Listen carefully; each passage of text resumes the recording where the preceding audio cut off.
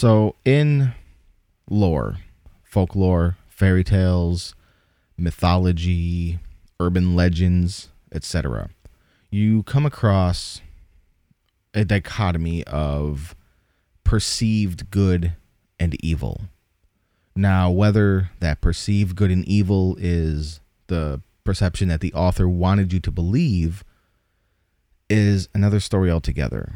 Such is the case when you think about the ancient lore of fairies.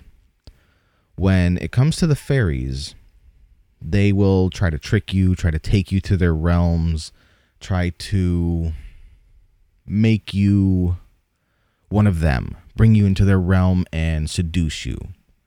But in certain religions, in this case, the Judeo-Christian faith, it is best seen to drive off such creatures, such beings, and to, as it were, kind of not treat with them. Do not leave them gifts. Do not, take a gift from them, etc.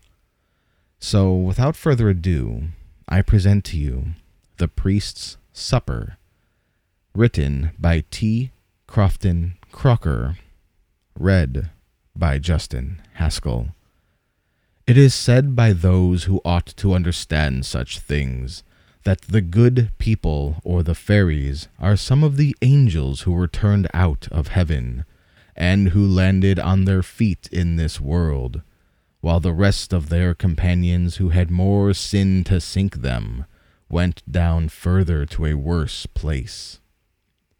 Be this as it may, there was a merry troop of the fairies, dancing and playing all manner of wild pranks on a bright moonlit evening towards the end of September.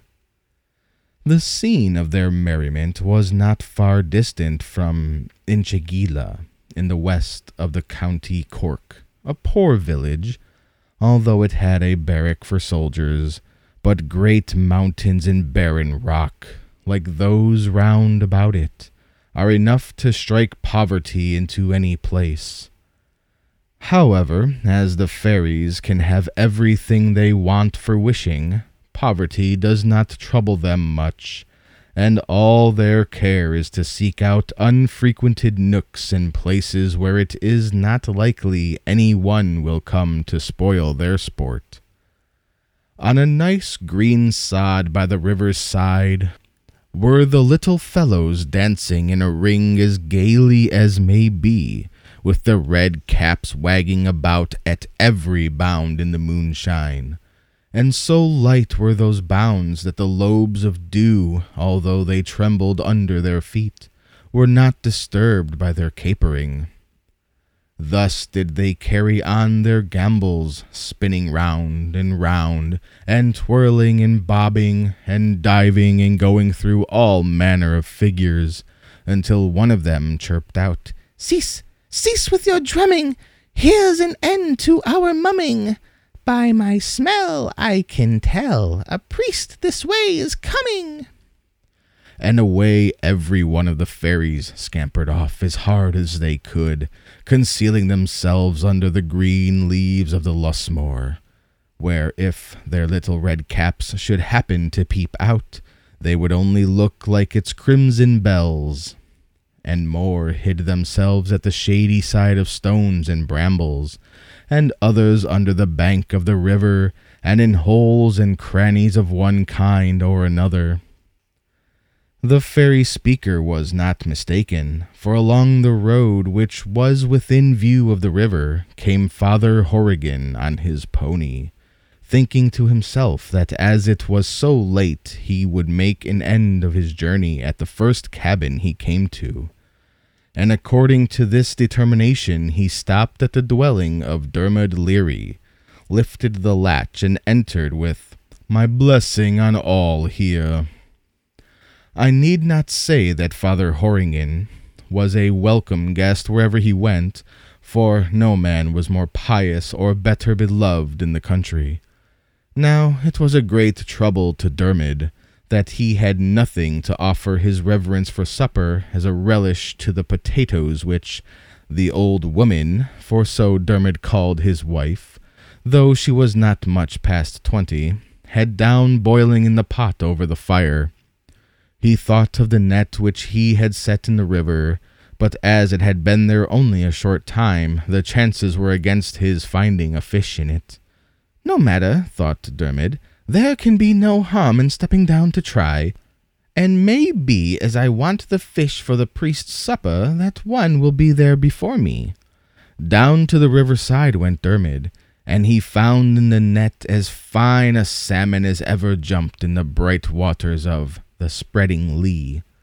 But as he was going to take it out, the net was pulled from him. He could not tell how or by whom, and away got the salmon and went swimming along with the current as gaily as if nothing had happened. Dermot looked sorrowfully at the wake which the fish had left upon the water, shining like a line of silver in the moonlight, and then, with an angry motion of his right hand and a stamp of his foot, gave vent to his feelings by muttering, "May bitter bad luck attend you night and day for the blackguard schemer of a salmon.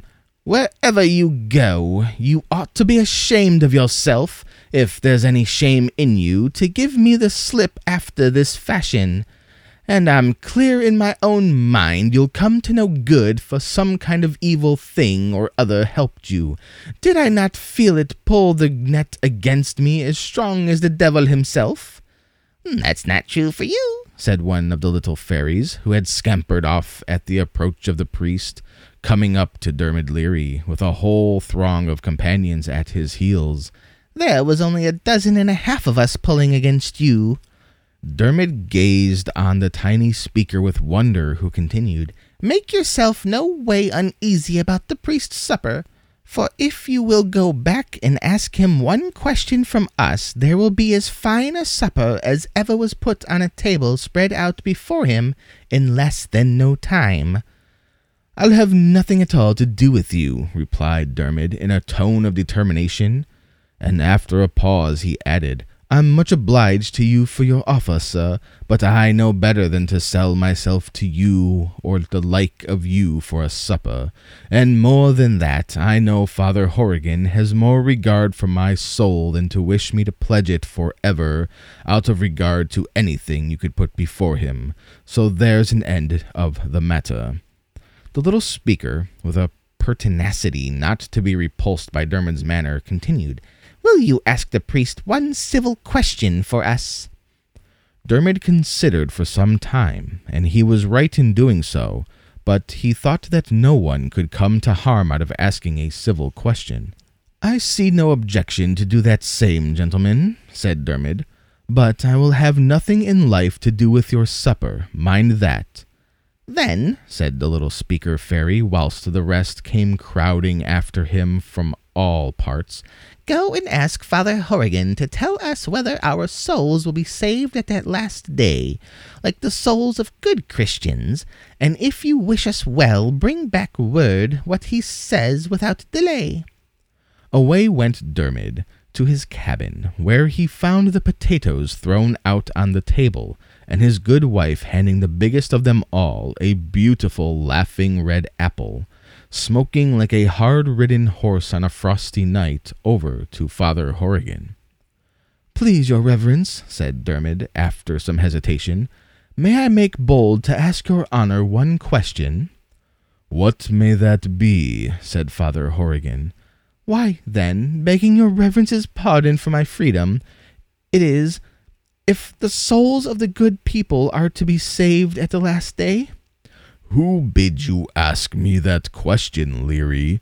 said the priest, fixing his eyes upon him very sternly, which Dermot could not stand before at all. "I'll tell no lies about the matter, and nothing in life but the truth," said Dermot. "It was the good people themselves who sent me to ask the question, and there they are in thousands down on the bank of the river, waiting for me to go back with the answer." "Go back by all means," said the priest, "and tell them, if they want to know, to come here to me themselves, and I'll answer that or any other question they are pleased to ask with the greatest pleasure in life." Dermot accordingly returned to the fairies, who came swarming round about him to hear what the priest had said in reply, and Dermot spoke out among them like a bold man as he was. But when they heard that they must go to the priest, away they fled, some here and more there, and some this way and more that, whisking by poor Dermot so fast and in such numbers that he was quite bewildered. When he came to himself, which was not for a long time, back he went to his cabin and ate his dry potatoes along with Father Horrigan, who made quite light of the thing, but Dermot could not help thinking it a mighty hard case that his reverence, whose words had the power to banish the fairies at such a rate, should have no sort of relish to his supper than that the fine salmon he had in the net should have got away from him in such a manner. So, there we have one of the traditional Irish fairy tales post-Catholicism and Christianity finding Ireland.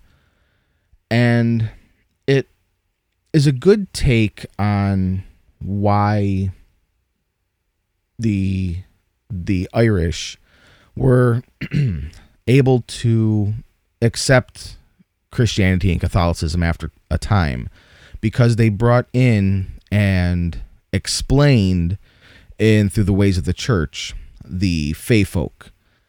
Now, whether or not you believe that Christianity and Catholicism was in the right or wrong is a non-issue here. It's just worth knowing that this was an effect that happened within folklore itself in Ireland, that the mere presence of this new religion altered their folklore and fairy tales to such a degree. Until next time, take care.